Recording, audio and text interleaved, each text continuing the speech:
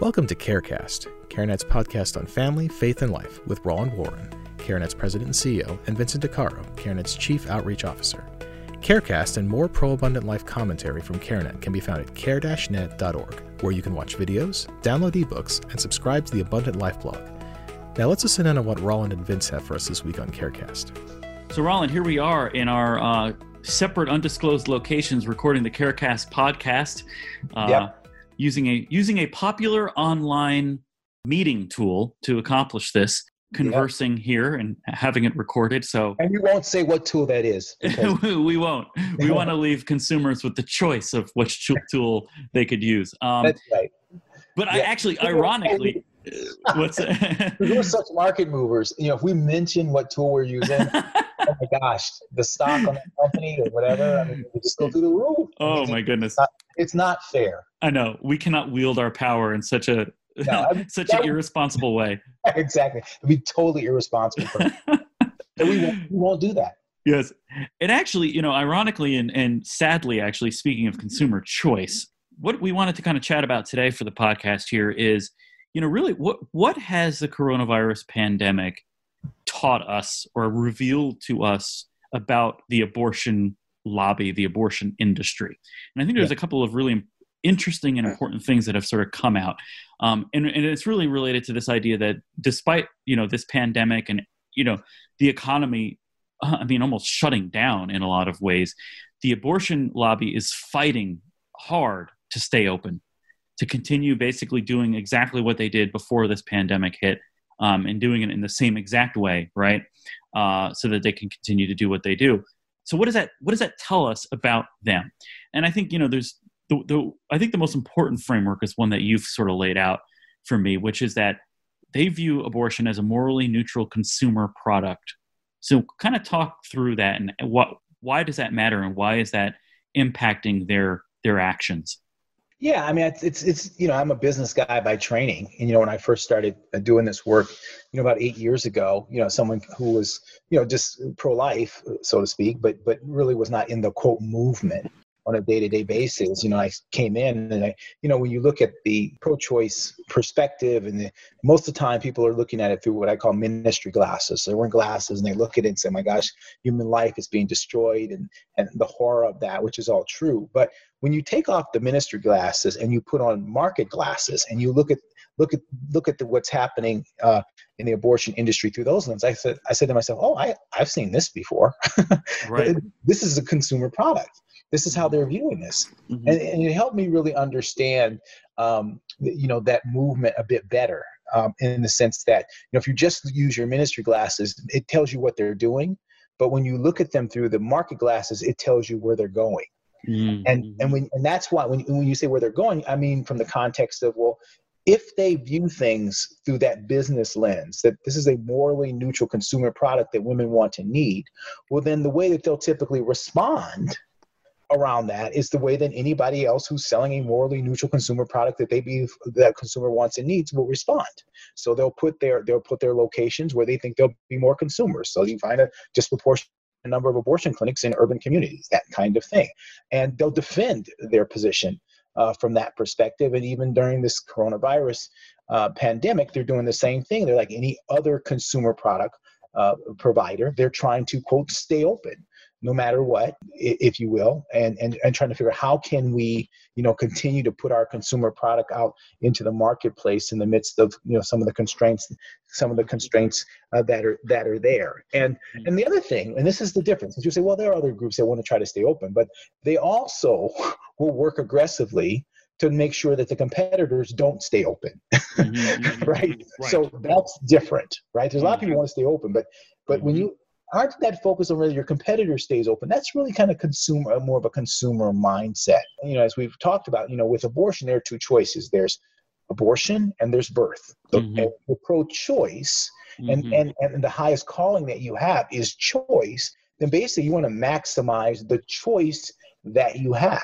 That a consumer would have, which means, okay, we provide abortions. It's what we do, but we know that that's not the only choice. The other choice is carrying your child to term and having someone help you from conception to birth with that decision to carry the child to term. Therefore, we want not just us to be open, because that's only one choice.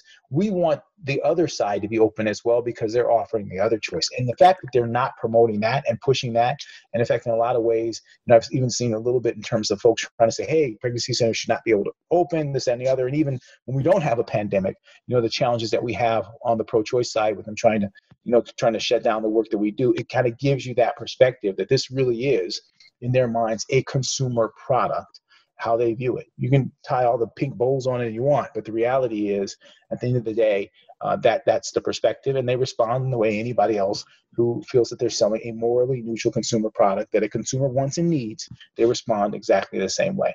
Mm-hmm. Yeah, absolutely. So, as you said, if you really want to understand what's driving their decisions, it's this perspective. So, you think of, gyms are trying to continue to turn a profit by putting their classes online. Right. Restaurants are trying to keep their business open by doing delivery or curbside, no contact pickup, and all these other things. So people are saying, doesn't the abortion industry care that, they're endangering lives, or they're putting people at risk, or they're doing X, Y, and Z?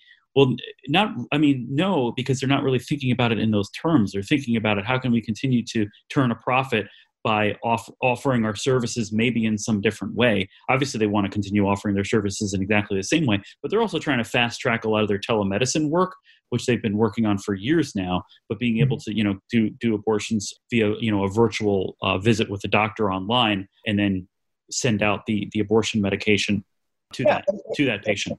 Exactly. And the interesting thing here is that, abortion is very sort of situational. In other words, there are things that happen, in a woman's life that put her in a position where abortion seems like an option to her. Like maybe she's in a, stable relationship or a stable marriage, and then there's a break in that marriage or relationship, and she finds that she's pregnant after that point, and now my whole situation changed. You know what I mean? Yeah, so exactly. So time matters because people consider things.